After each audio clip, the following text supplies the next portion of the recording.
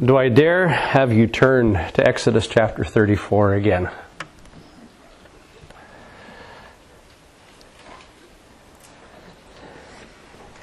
Exodus chapter 34. For some weeks I've been talking on the subject of forgiveness. How many are glad you're forgiven? I mean, that came through this morning in the prayers and in the worship. We're forgiven people. In Exodus chapter 34, in answer to the prayer of Moses, back in chapter 33, when Moses asked the Lord, "Show me your glory," what do you expect to see if the Lord shows you His glory? Thunder and lightning and dazzling brilliance. God, show your glory. And this is what the Lord showed Moses. In Exodus 34, well, start at verse 5. It says, "And the Lord descended in the cloud, and stood with him there, and proclaimed the name of the Lord. And the Lord passed by before him and proclaimed, the Lord God." You want to see His glory? Merciful, gracious, long-suffering, abundant in goodness and truth, keeping mercy for thousands, forgiving iniquity and transgression and sin. Do you want to see the glory? To see the glory means you see the nature of God to forgive. That's what makes Him unique. That's what makes Him awesome. Because there's no other God in the world, as we'll see a little later this morning. There's no other God that's got that nature. This is what distinguishes Him from all the other so-called gods. That it is the glory of this God to forgive.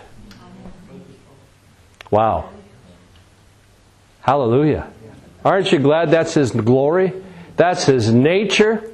So no matter to what extent there may be to man's depravity, the promise is this: the glory of the Lord will cover the earth as the waters cover the sea.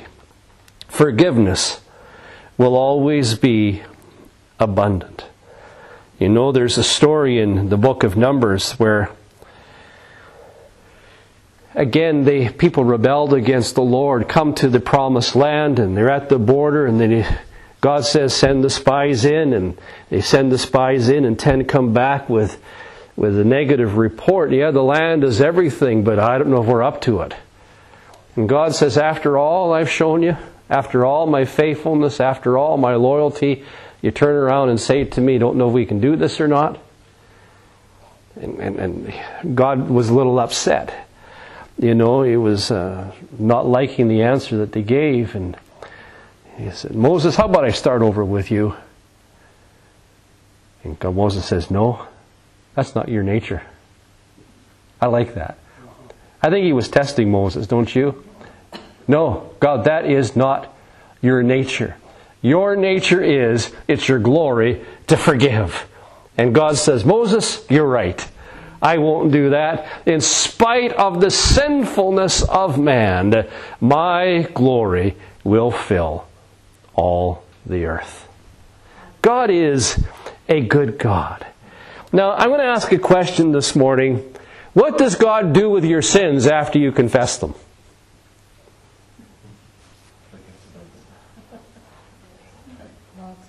I mean, there is actually half of my message was preached this morning. You don't know it in your prayers and in your praise. What does God do with your confessed sins? There are yet so many pictures in the Bible of what God does with our sins. It's like what He does, like what happens when people get rid of nuclear waste. You really got to get rid of it so no one can get anywhere near it. I mean, that nuclear waste is sealed in a drum, and then it's doubly sealed in concrete after that. In other words, no possibility of anybody ever prying into it, and it'll never get out. Amen. God is not into exposure. He's into exoneration.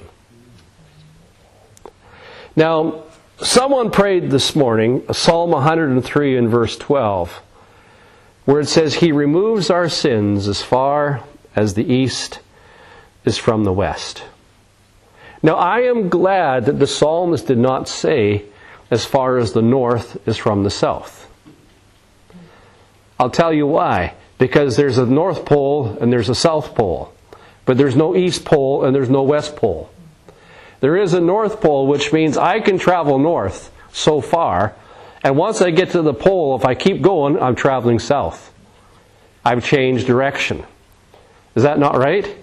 But how far can you travel east before you ever change your direction? That's the whole point, eh?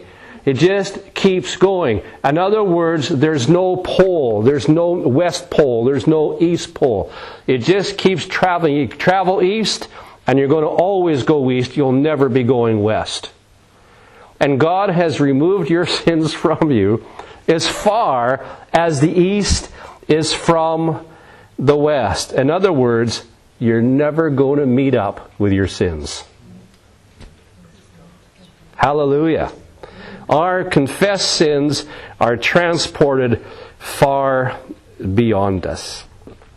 I just want to show you some more pictures the Bible uses about what God actually does after you confess your sins to Him, what He does to them. Go to Isaiah chapter 38 and verse number 17. This is an incident in the life of King Hezekiah. Remember the story how Isaiah the prophet went to him and said, "Set your affairs in order. You're about to depart this world." You remember the story? And Hezekiah took that, whether he was right or not, I don't know, but he took that as, God's going to judge me for my sin. And the Bible says he turned on his bed, faced to the wall, and he pleaded to the Lord. And the Lord heard his cry, and the Lord sent Isaiah back and says, "Okay, change of plans. I'm going to give you another 15 years. Now, though it's not my message today, I don't think he should have prayed that. I think he should have gone home to be with the Lord. Because in those 15 years, he blew it. He would have been okay if he would have gone when God took him. Now, that's a different message. But when Hezekiah hears the report that God had forgiven him and extended his life by 15 years, he says this in Isaiah 38 and verse 17. "But you have lovingly," how many like that word? "You have lovingly delivered my soul from the pit of corruption, for you have cast all my sins behind your back." God has cast all your sins behind His back. In other words, God throws them where He can't see them. Out of the line of vision. Cannot be seen, and thus cannot be remembered. The sentence of death has been revoked. He has been pardoned, and his sins are put out of sight and out of remembrance. In the Hebrew language, that phrase, "to cast behind the back," it simply means is being excluded from view. God has put our sins out from any other further consideration. You'll never meet them again. Anybody happy about that one? So he uses that picture that they're not just cast away, not in front, but they're cast behind, out of sight. Isaiah chapter 43 and verse 25 and Isaiah 44 and verse 22 give another picture for us of what God does to our sins that we have confessed. Chapter 43:25, I, even I, am he who blots out your transgression for my own sake, and I will not remember your sins. Chapter 44, verse 22, I have blotted out, like a thick cloud, your transgressions, and like a cloud, your sins. To blot something out, that means to obliterate it. Obliterate it. Sounds like I'm speaking in tongues. Obliterate it from view. That which is written in the book is blotted out. And what I like this verse in Isaiah 43 says, this is done for only one reason, and that is God loves you. For His own sake. Being true to His own character. Do we deserve it? No. But for love's sake, He obliterates our sins from all view. How many are glad for that? Amen. Now that forgiveness has been granted, we can be restored back to our inheritance. We're received back into His favor. He says the blotting out of our sins is compared to a cloud in the sky. Have you ever seen a cloud in the sky evaporate? Have you ever seen in the morning, it looks like, it's going to be a rainy day. Of course, you live in Northern Ireland. Have you ever seen the clouds there in the morning? But have you ever seen the power of the sun come out and in the heat of the sun evaporate the clouds, and they just dissipate and they cease to exist? That's the picture that God says, and that's what I do with your sin. I disperse it, it breaks it apart, it ceases to exist. Hallelujah. How many think that's good news? In other words, the cloud isn't just driven away somewhere else for you to meet up with it later. Gone. It's dissipated. It's gone. Jeremiah chapter 31 and verse 34 is another picture of what God does with our sins. Chapter 31 verse 34, this is the new covenant God says He would make. It says, I like this. No more shall every man teach his neighbor, and every man his brother, saying, know the Lord. You see, in the old covenant, not everybody had that personal knowledge of God. Not everybody knew that anointing. Not everybody knew what it was to have the Spirit of God come upon them. And if you were not a judge, you wouldn't know that experience. If you were not a priest or a prophet or a king, you might not know that experience. And you'd have to go to someone and say, who had that experience, what is it like? What is it like when the Spirit of God comes on you? I got good news. You don't have to ask anybody. You can know it for yourself. Amen. I mean, this is wonderful that you and I live in this covenant, that we can know the presence of God for ourselves. It's not a theory. It is a reality. We can know God experientially. So you don't have to ask somebody else what's it like. You get to know for yourself. It says, for they shall all know me, from the least of them to the greatest of them, says the Lord. For I will forgive their iniquity, and their sin I will remember no more. The reason you can know God, the reason you can experience God, is because the barrier of our sin has been taken away. It has been dealt with, and you can know God for yourself. Are you glad for that? Are you glad for that? Now, with forgiveness put into effect, according to this passage in Jeremiah, it says that means you can be reckoned to be a member of the people of God. That means you're restored back into a living relationship with Himself. And what I like about this, when God forgives, God forgets. He says, I will remember it no more. Anybody here forgive, but you carry around the memory? And yet the blessing is this: God says, I forgive, and He makes the choice to not remember it against us. What God forgives, God forgets. In other words, your acceptance and my acceptance with God is final and it is complete.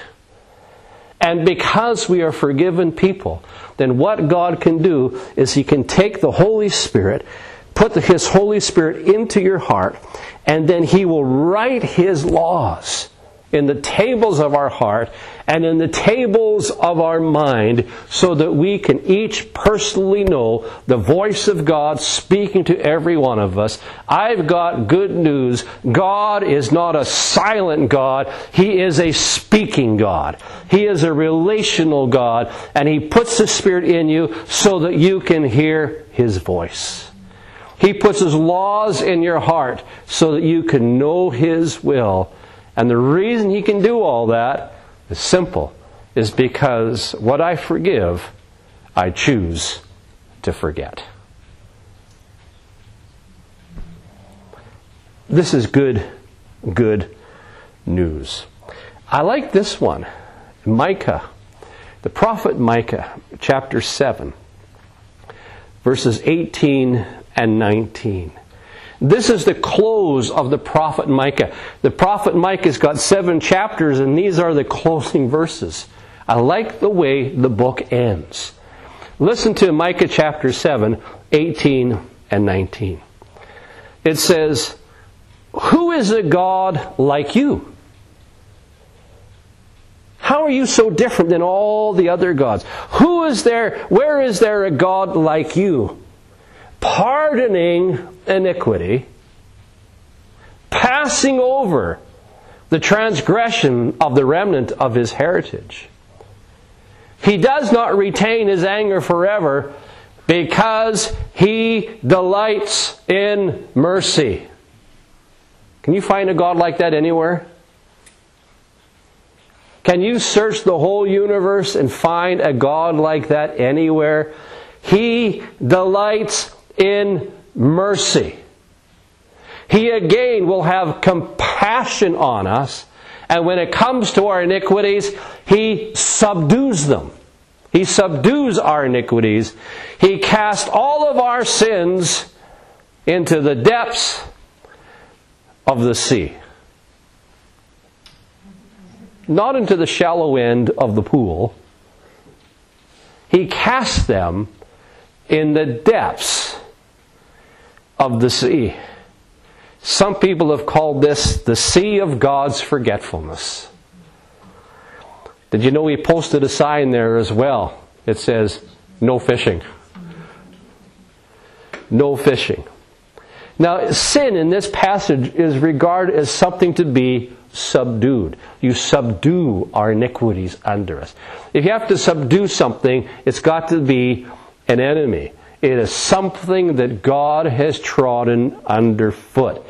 Just the picture he's using here is just like the Egyptian army was drowned in the Red Sea. Your sins are forever swallowed up, and nobody can find them. That's good news.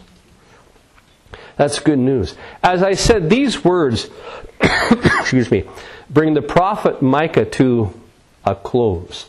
If you were to spend time reading all of chapter 7 of the prophet of Micah, it's an interesting chapter. Because in the first 6 verses of that chapter, Micah is speaking about the universal corruption that's in the world. The world is in a horrible state.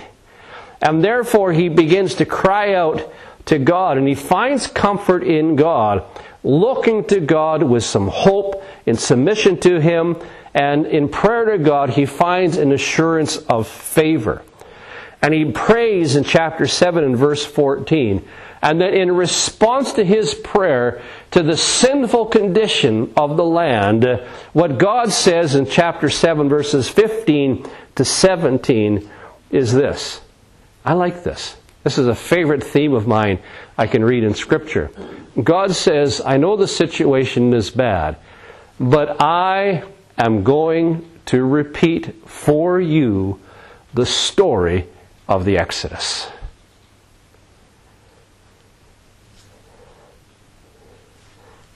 I wish you were here to see that. So I'll say it again. I will repeat for you the story of the Exodus.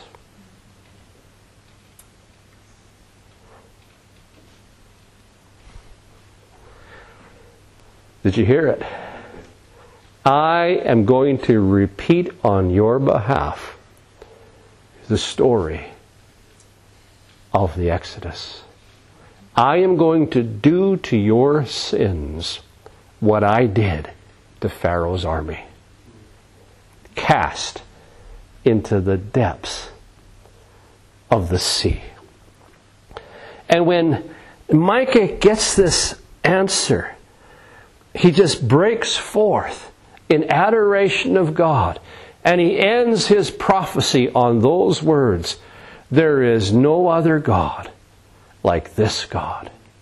What makes this God different than all the idols and so-called gods of this world, what makes this God different is that He is a God who pardons iniquity. He is a God that passes over transgression. He is a God that delights in mercy. He is a God of compassion. And He is a God who will subdue the big enemy called sin in your life. There is no other God like this God. This is good news. This is good news. Who is like this God that forgives? As we've already seen, it's His glory to pardon iniquity. Passes over transgression. Even though He's got eyes like a flame of fire. The Bible says in Psalm 130 and verse 3, He does not mark our iniquities. How many are glad? If the Lord should mark our iniquities, who would stand? But He doesn't mark them. He doesn't retain His anger. He can hardly wait. If I could say God gets impatient, now that doesn't sound right because God's perfect. But if I could say in human terms, God, maybe He's a little impatient because He can hardly wait to show mercy. He just needs to show mercy. He exercises compassion, treads underfoot our iniquities. He changes the sinner. I like this. He doesn't cast your sins in the shallow end where they can be whipped up with the waves. But He puts them in the depths of the sea forever out of your reach. You'll never meet them again. Glad to be forgiven. Acts chapter 3, verse 19. Peter preaching that your sins may be blotted out. What does that mean, blotted out? Well, have you ever seen anybody erase a chalkboard? That's what it means. Wiped clean. Acts 22, verse 16. Wash away your sins. God's forgiveness is like a detergent that cleanses every stain that sin has left us. Have you ever seen those commercials on TV about how to get rid of all the stains and all those tips you can have about getting rid of all the stains? The forgiveness of God doesn't just forgive you, it washes every stain of it out of your life. Hallelujah. Romans chapter 4 and verse 7. Blessed are those whose lawless deeds are forgiven, whose sins are covered. That word covered is another picture there. In the Greek language, that means blindfolded. Anybody here ever been blindfolded? You can't see anything. You can't see where you're going. When it comes to our sins, God has blindfolded Himself and the rest of the world. Nobody will ever see them. That's good news. Blindfolded. God has blanketed them out. God has covered them. He's hidden our sins not only from His view, but also from the view of others. With God, to forgive includes forgetting them. Romans chapter 4, verse 8, "Blessed is the man to whom the Lord will not impute sin." That word impute is an accounting term. If you were an accountant, you'd be using that term impute. When you keep your books, it means to reckon. It means here's the money I have coming in, here's the money I've got going out, and hopefully I got more coming in than I got going out. But you're reckoning. And then when you pay for something on your credit card, you better go home and write it down, because if you don't write it down, you will be caught with a surprise, because your creditor won't forget, even if you have forgotten. Anybody ever notice that about bills? They don't forget to charge you. And the thing is, it's all written down. What I owe, what I owe, what I owe, what I owe, what I owe. But forgiveness takes all that debt column and it's all gone. They're not imputed, not reckoned against me. That is good news. Hebrews chapter 9 and verse number 26. It says, "He has appeared to put away sin by the sacrifice of Himself." That phrase, to put away sin, again, is a legal term. It means cancel a contract. Amen. Cancel the contract. Whatever agreement we made with sin, and whatever agreement we made with the devil, and whatever agreement we made with the world, I've got good news. There's somebody who has a greater law who can go ahead and cancel all our contracts. Amen. I don't care if you sold your soul to the devil. It makes no difference. He cancels the contract. Just because you made agreement with the powers of hell doesn't mean you are subject to them, because we have somebody who can cancel the contract. Now that's good news. Amen. He puts it away. He cancels the contract. Hallelujah. This is good news. So what does God do with our sins we commit after we're born again? Anybody perfect? What does He do with it? Well, the answer is simple. 1 John 1:7 simply says this: "If we walk in the light as He is in the light, we have fellowship one with another, and the blood of Jesus Christ, His Son, cleanses us from all sin." If we fail, or should I say it when we fail? If we fail, God hasn't changed His nature. God still forgives. All He requires of us is repentance and confession. As we walk progressively in the light, step by step, the cleansing of sin in our lives is equally progressive, step by step. His forgiveness and His cleansing flows continuously. Hallelujah. You're not going to exhaust His grace. Not going to exhaust it. Just a simple thought here. How long does forgiveness last? Forgiveness is forever. How long is forever? Can anybody tell me?